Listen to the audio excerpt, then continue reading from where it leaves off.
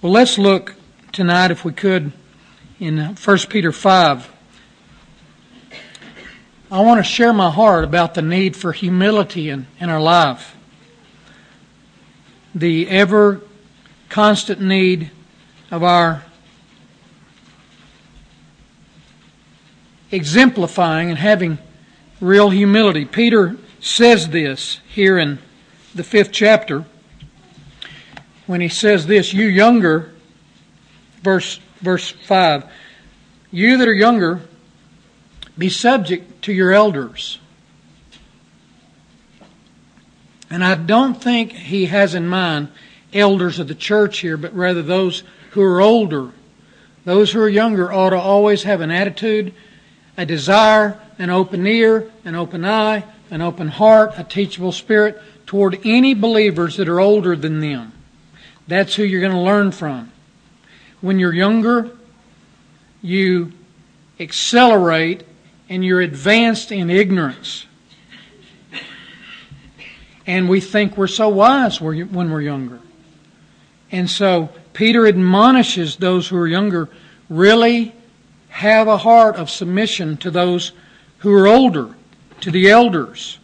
And all of you, he says, clothe yourselves with humility. Put it on like a garment. Wear it. Let this be what adorns your life, he says. Clothe yourselves with humility toward one another. For God is opposed to the proud, but gives grace to the humble. Therefore, humble yourselves under the mighty hand of God, that he may exalt you at the proper time. Let's just go to the Lord in prayer. Father in heaven, we come in the name of your Son, thanking you for your word, just confessing and acknowledging that only as you speak to us will we hear anything worthwhile. Lord, I confess to you my inability, my utter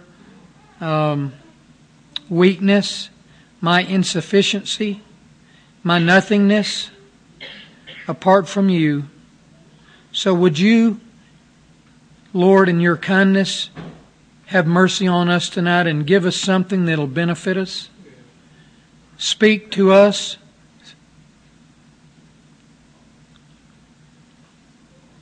For the glory of your Son. In his name we pray.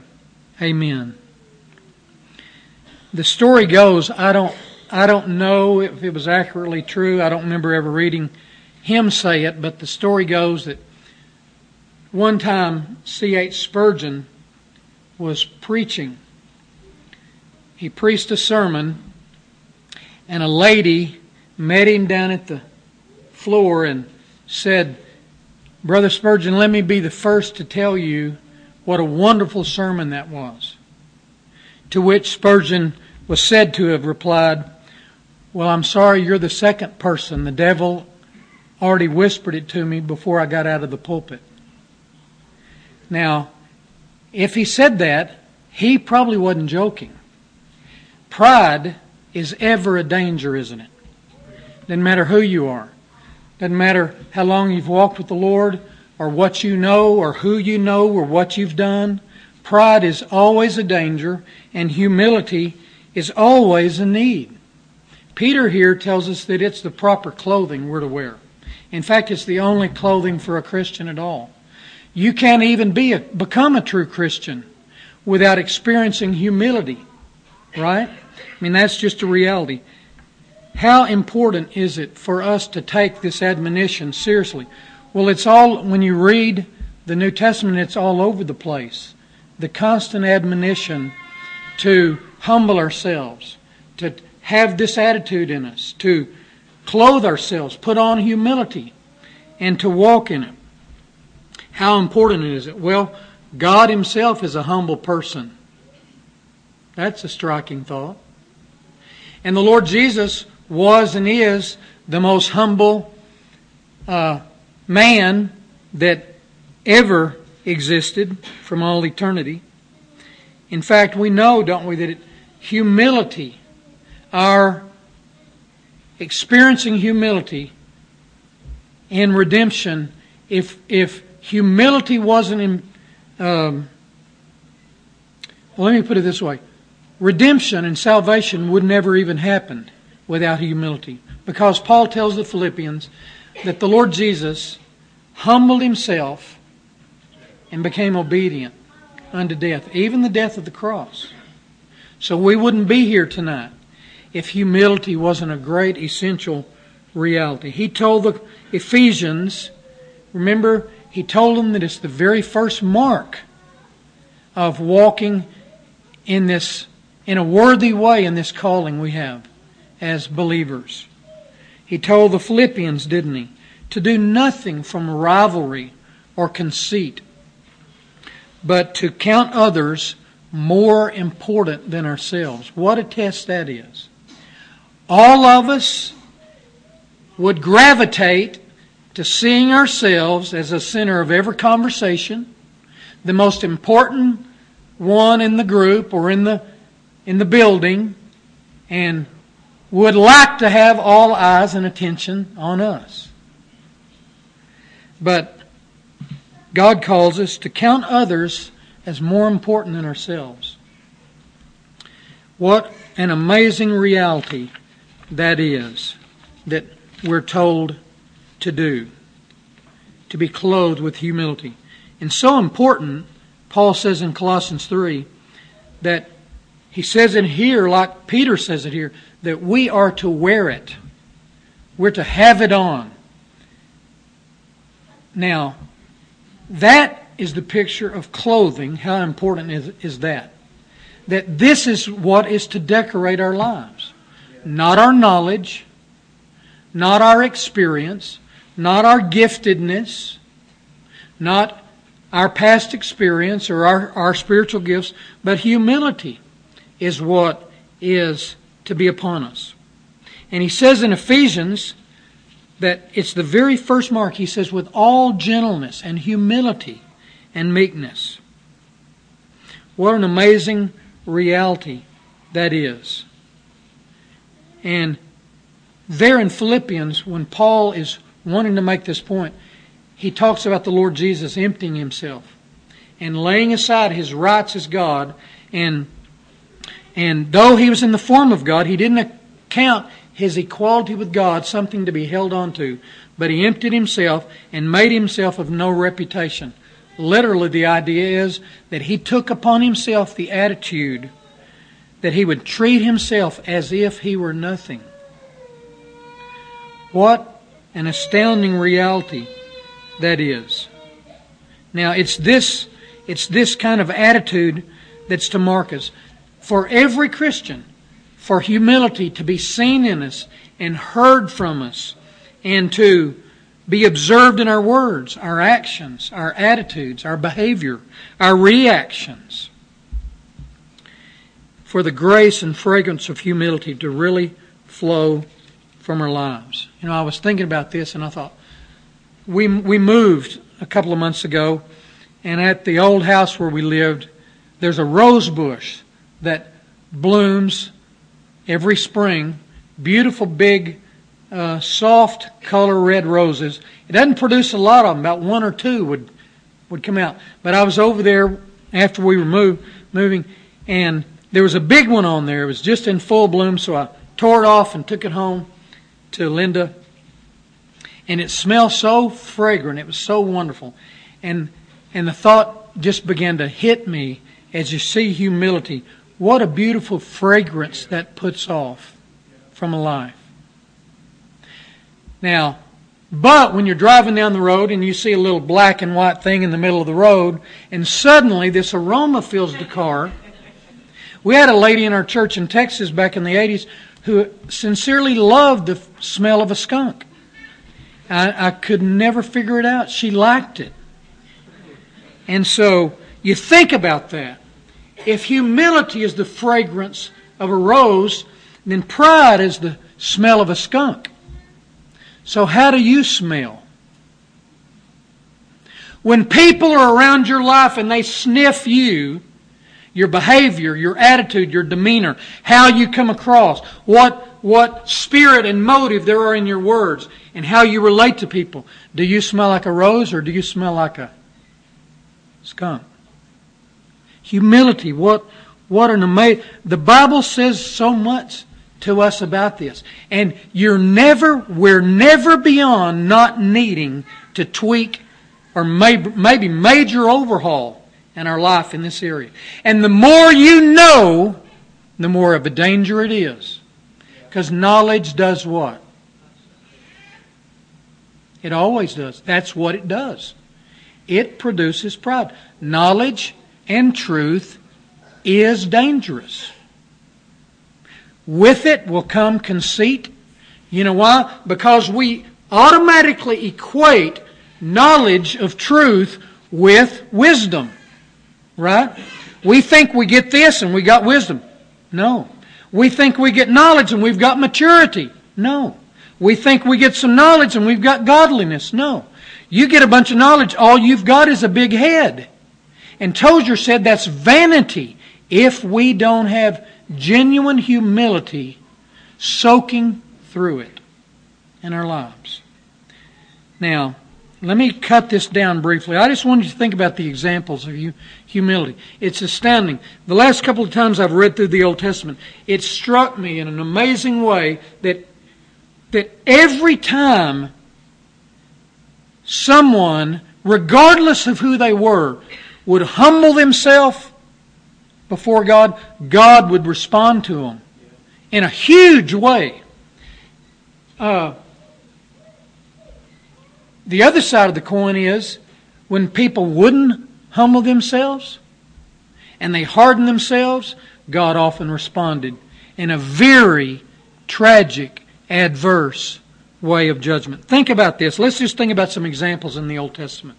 Manasseh, 2 Chronicles 33. He was a king. He reigned in Judah. Started when he was 12. He reigned for 55 years. He began very bad. He ended great.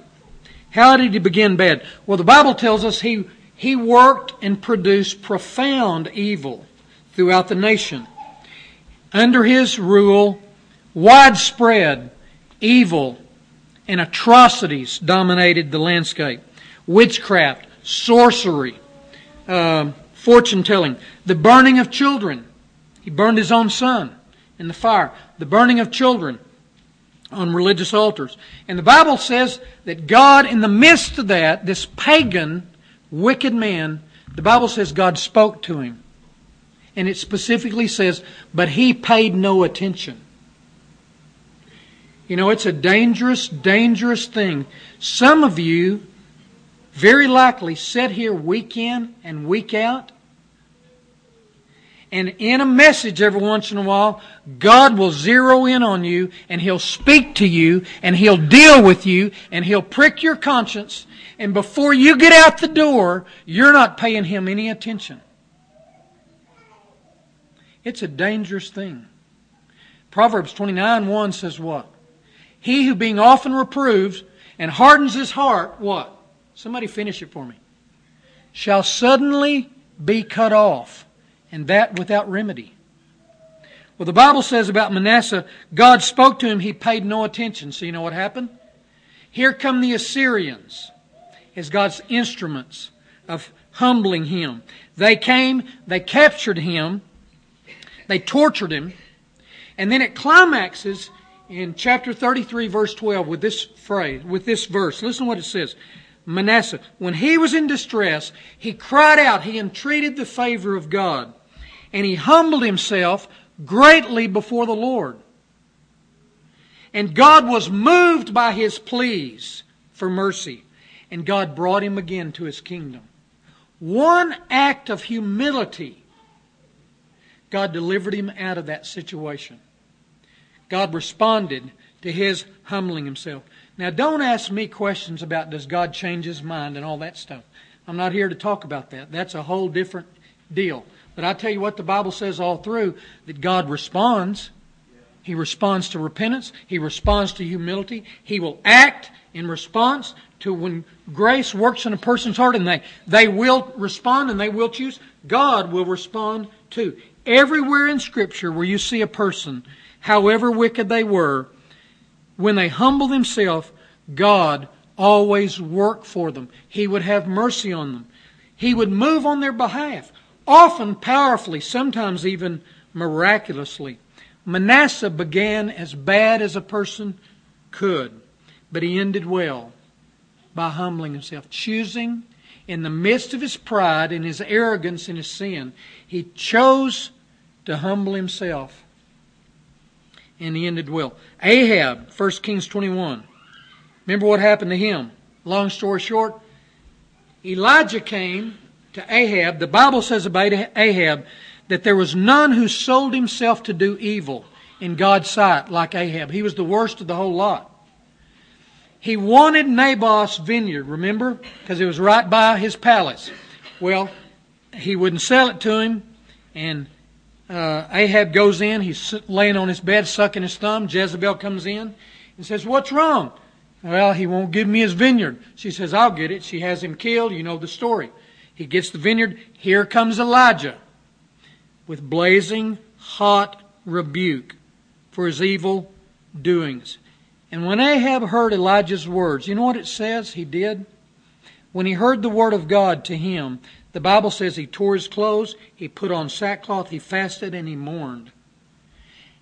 And God then said to Elijah, listen to this, "Have you seen how Ahab has humbled himself before me? Because he has humbled himself before me, I will not bring the disaster in his days." That's astounding. One genuine choice of humility right now in some of our lives could change circumstances, relationships, situations. There's no telling what the Lord would do for a person in the midst of a difficulty if they would take the low road to humble themselves. What an amazing thing it is. It did for Hezekiah. Remember 2 Kings 20? Hezekiah, sick on his deathbed, Isaiah comes to him and says what? "Set your house in order. You're going to die. You're not going to recover." The Bible says Hezekiah turned his face to the wall. He prayed. He began to weep. He wept bitterly as a dying man. And before Isaiah was out of the courtyard, God says to Isaiah, "You go back and tell him I've heard his prayers. I've seen his tears. I'm going to heal him and add 15 years to his life." Because of humility. Listen, humility will help you. Pride will destroy you. Humility will bring blessing and mercy and great things. It'll protect you and it'll keep you. Uzziah, 2 Chronicles 26. Think of this, and I'm going to hurry. Unlike Manasseh, he begins great and ends bad. Now maybe this is especially applicable to us. Uzziah, 2 Chronicles 26. He was 16 years old when he began to reign in Jerusalem. He reigned for 52 years. The Bible says of Uzziah, he did what was right in the sight of the Lord. Are any of us doing that? Well, we endeavor to, right? And that could be a testimony that people could say about you or many, that they endeavor to do what is right in the sight of the Lord. It says of him that he set himself to seek God in the days of Zechariah, the prophet. In fact, Zechariah, the prophet, instructed Uzziah personally in the ways of God. And the Bible says of Uzziah, as long as he sought the Lord, God made him to prosper. But it says, and then it says, his fame spread far because he was marvelously helped until what? He grew strong. And when he grew strong, the Bible says, when he became strong, he grew proud to his own destruction. You know, it is a fearful and a shuddering thing to think that there could be some of you here that have heard the gospel all your life, but you very well may end up in hell because of one thing: pride. Is that something worth being separated from God forever? Your stinking, ugly pride.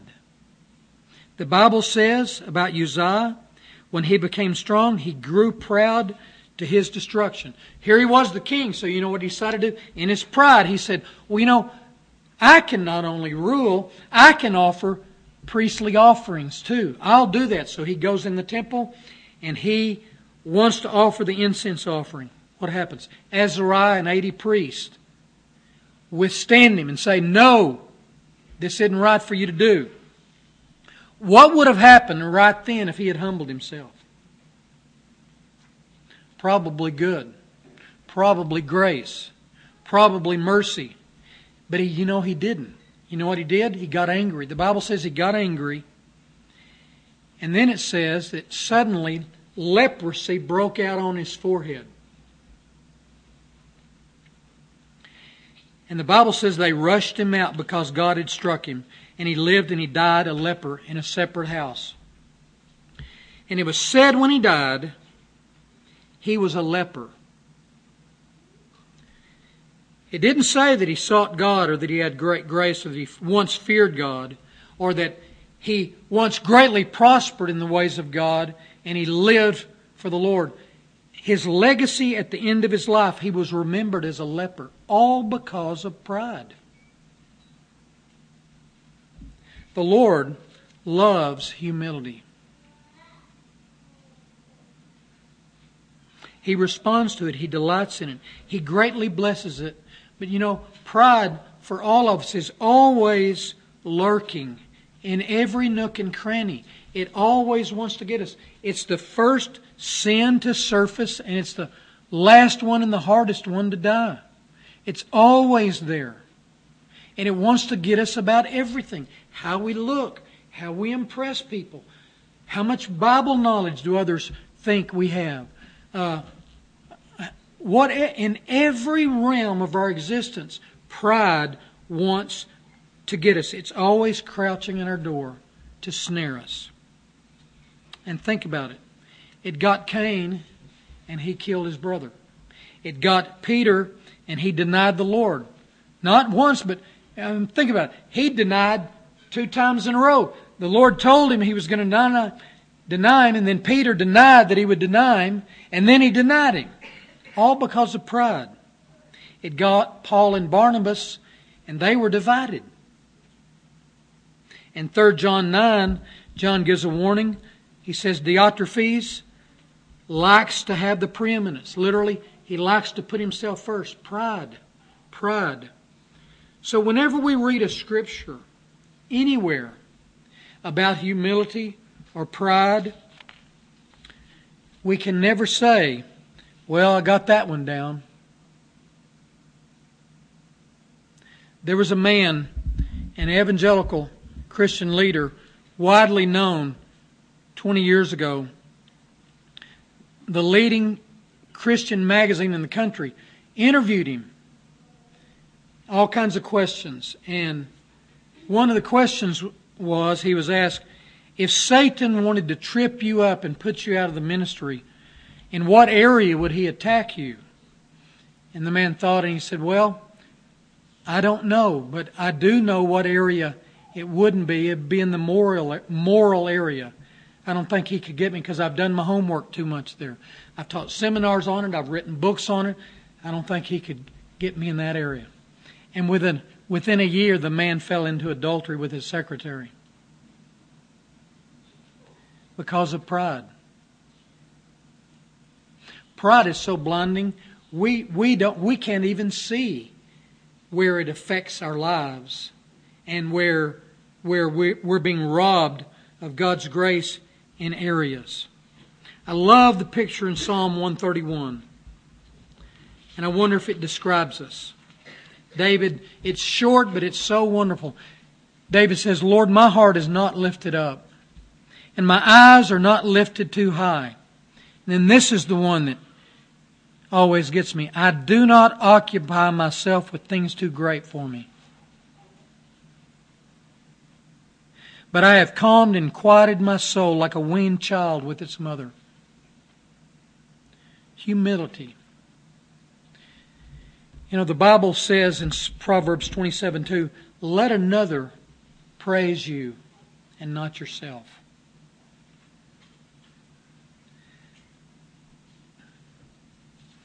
I don't know if they have them up here, but in Texas you can drive around any town and you see these bumper stickers. My child is an A student at Einstein Middle School. And I think if I see another one, I'm going to be tempted to follow them to their house and at 3 a.m. slit their tires, or at least pull the stupid bumper sticker off. Those things those show nothing but just arrogance. It's pride. When others brag on you, that's the fragrance of Christ. But when one hints at and drops words subtly with motives of wanting to gain praise, it always smells like a skunk. You know, if you hadn't used deodorant, you may not notice it, because your own body odor doesn't bother you, but guess what? That's the way pride is. You don't notice it about yourself, but if you're proud and you're around others, it's there. And it's distasteful. It's odious. Nobody likes to be around it. Remember Nebuchadnezzar? After God humbled him, Nebuchadnezzar thought he was the big shot of all big shots. And the Lord did something very unusual. He made him go mentally insane, and he ended up in the fields like a bull ox, grazing. His nails grown out like eagle's claws. His hair was long like an animal's mane. And he was just out there for a while.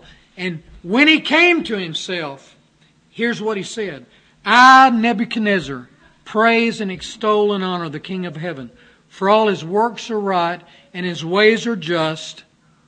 And those who walk in pride, he is able to humble. Mark it down. Christian or anybody who doesn't deal with pride, who doesn't make being the virtue and the grace of humility being predominant in their lives, where they walk in humility, God is able to humble them. And He will. He will humble them. The Bible says, humble yourselves under the mighty hand of God. It says He gives grace to who? The humble. But He resists the proud. He resists the proud. Psalm 31:23 says this, the Lord abundantly repays the one who acts in pride. Psalm 25, the meek, the humble will He guide in judgment, and the meek will He show His way. And it's astounding when you read Paul's life. He says things that you just wouldn't think of saying, and he said it because it was meant to be in Scripture. When he was saying goodbye to the Ephesians in Acts 20, he said, you know how I've lived among you with all humility and tears and trials. With all humility, he lived among them. And just remember this. Well, let me just mention a couple of things for application, and I want to cut this short. If we are to humble ourselves, if we're to walk this way, if we're to live this way, it's got to be in marriages, it's got to be in friendships, it's got to be in a church. So, how do we do it? How do we humble ourselves? How do we live that way? Well, we just have to have some realities in our heart. Things like this. We ought to have an attitude and continually remind ourselves and acknowledge that we're not always right. Even when we're certain that we're right. To have an attitude, I might be wrong. My wife says this and I don't see it that way, but you know, she might be right. So am I going to stiffen up? Or am I going to open up? You know, if one of the elders comes to me to share something, am I going to stiffen up and let pride blind me? Or am I going to be open? Am I going to humble myself and have a teachable heart? It's difficult to do, isn't it? But you know what? Every one of us ought to be able to say this. But sometimes, if we would admit this to ourselves and repeat these words to ourselves, it's like suddenly our tongue will get thick and there's cotton in our mouth and we can't even get it out. Words like, you know, I don't know everything.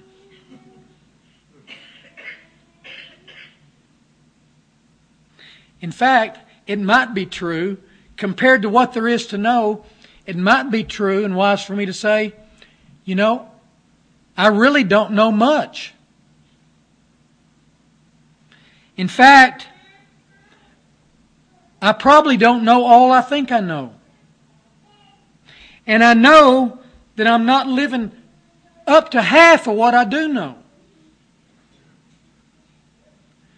Having a realistic view about ourselves and to realize that we ought not to think more highly of ourselves than we ought to think, but to think soberly and realistically.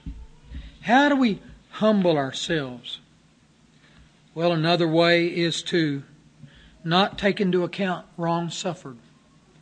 When we look at each other and take offense and get offended at what somebody said, or maybe just the way they said it, or what they didn't say when we think they should have said it, or what they didn't do when we thought they should have done it, and we take offense, and we take into account wrong suffered, there's nothing that does that except pride in our hearts. There's no excuse for it. There's no justification for it. There's 1 Corinthians 13 says that love doesn't keep records.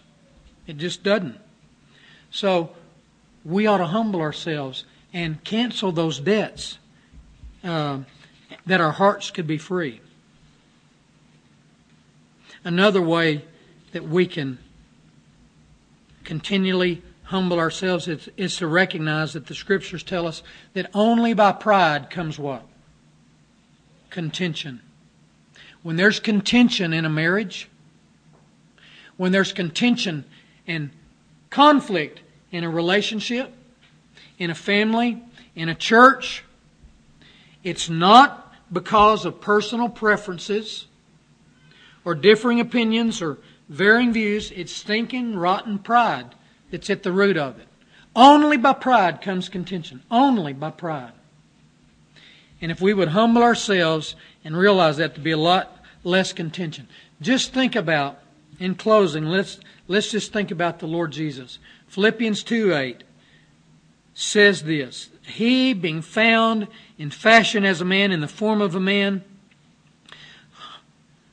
humbled Himself by becoming obedient unto death, even the death of the cross. And it wasn't that He just humbled Himself as He was approaching the cross. He humbled Himself to come down here and become one of us.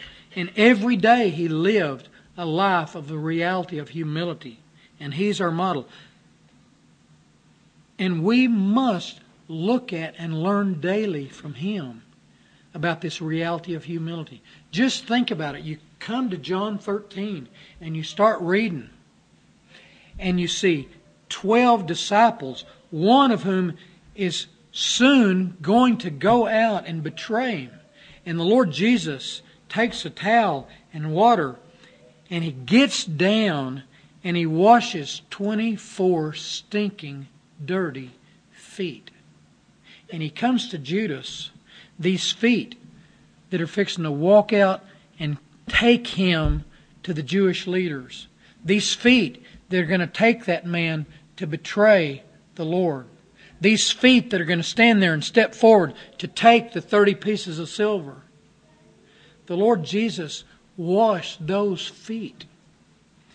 You wouldn't do it if you knew somebody was fixing to stab you in the back. I doubt it. What an example He is. The Son of Man, He said, came not to serve. He came not to be served, but to what? To serve.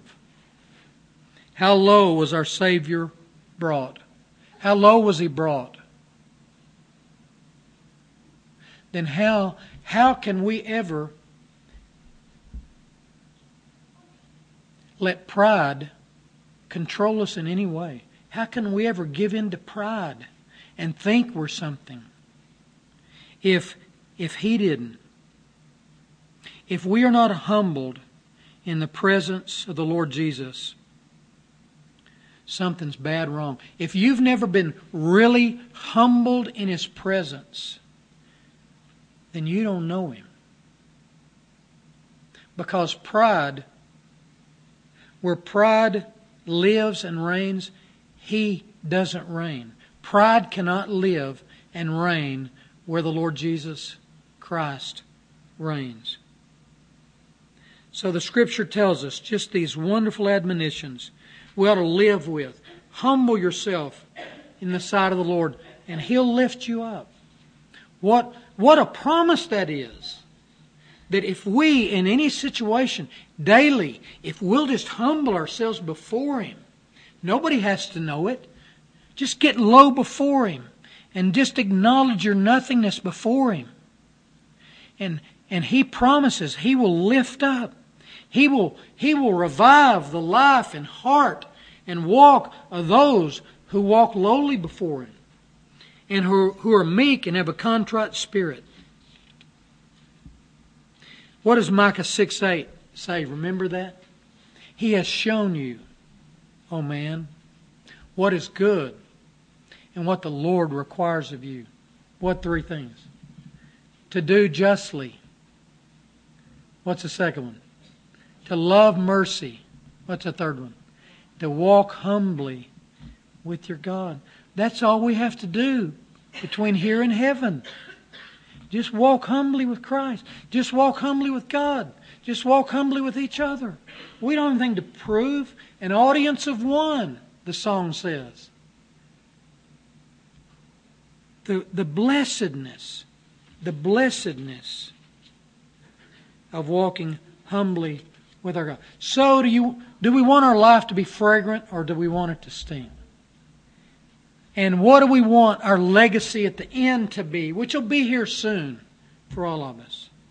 We want a legacy that says they remember you and they say, you know,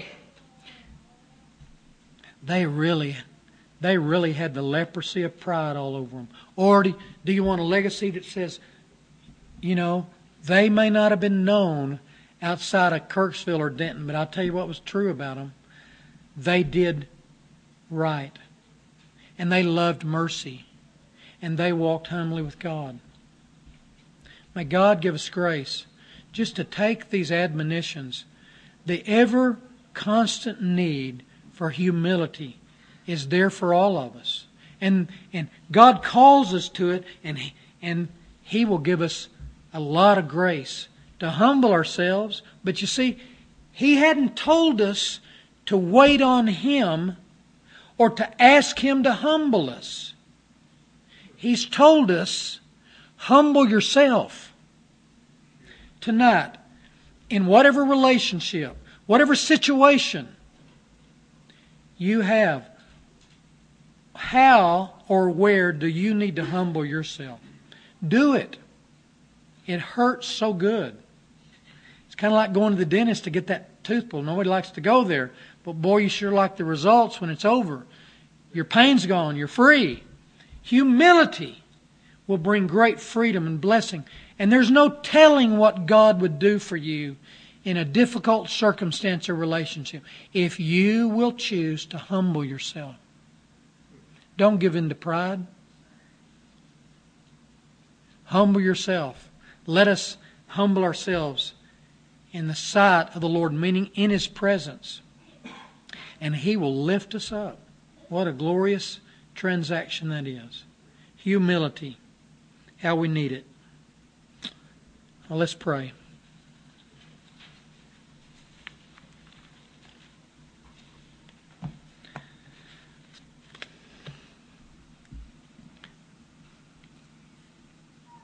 Father,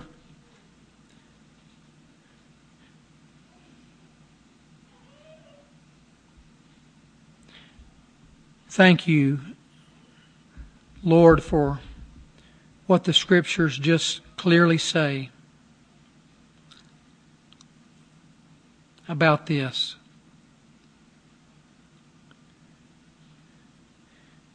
We do ask you, Lord, to have mercy on us. We pray that you'd open our eyes to see what we need to see about ourselves tonight. Let us see, Lord, what we're blind to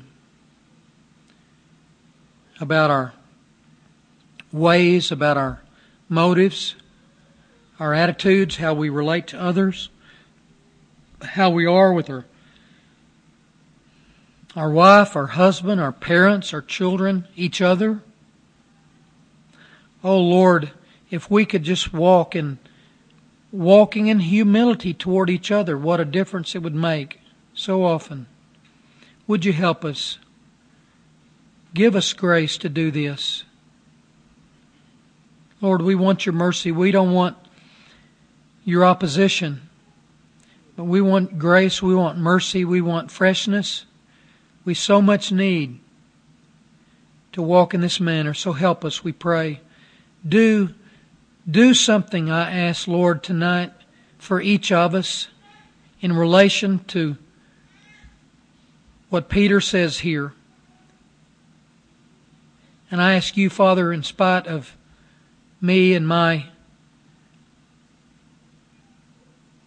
inadequacy, to make what you have said tonight count in every heart and in this dear church. Thank you, our Father, so much.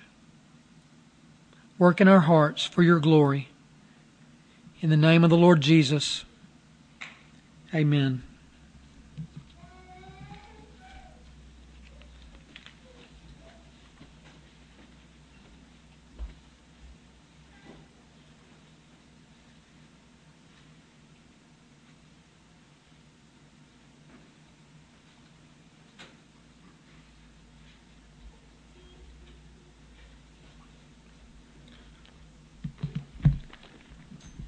Well, these are amazing words. He was marvelously helped until he was strong. When he became strong, his heart was so proud that he acted corruptly and he was unfaithful to the Lord his God. Marvelously helped when you're weak and then get strong and mess up, act corruptly and be unfaithful. And all because of pride.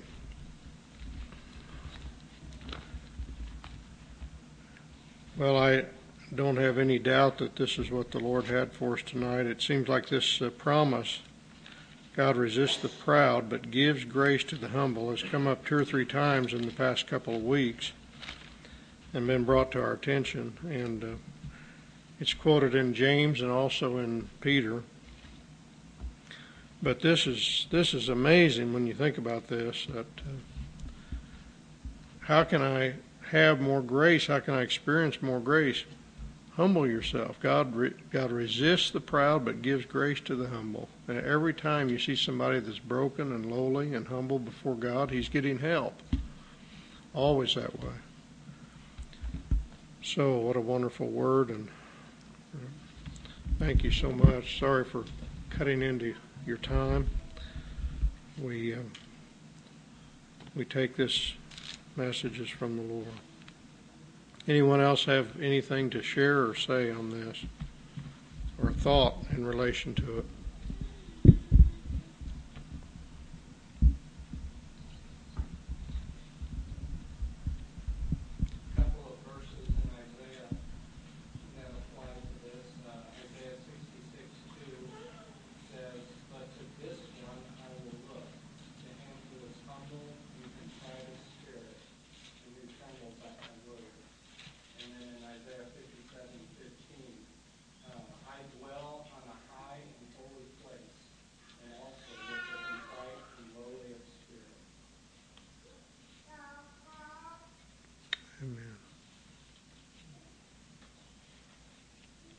Anything else?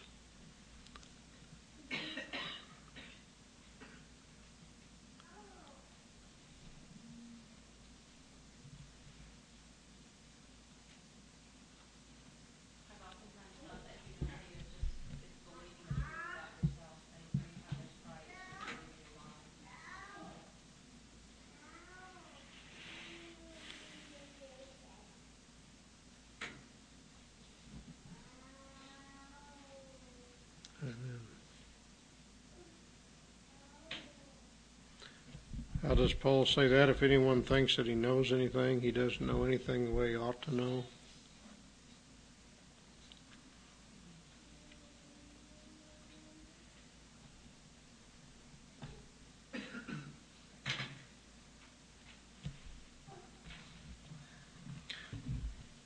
May the Lord help us to take this to heart, and we will be dismissed.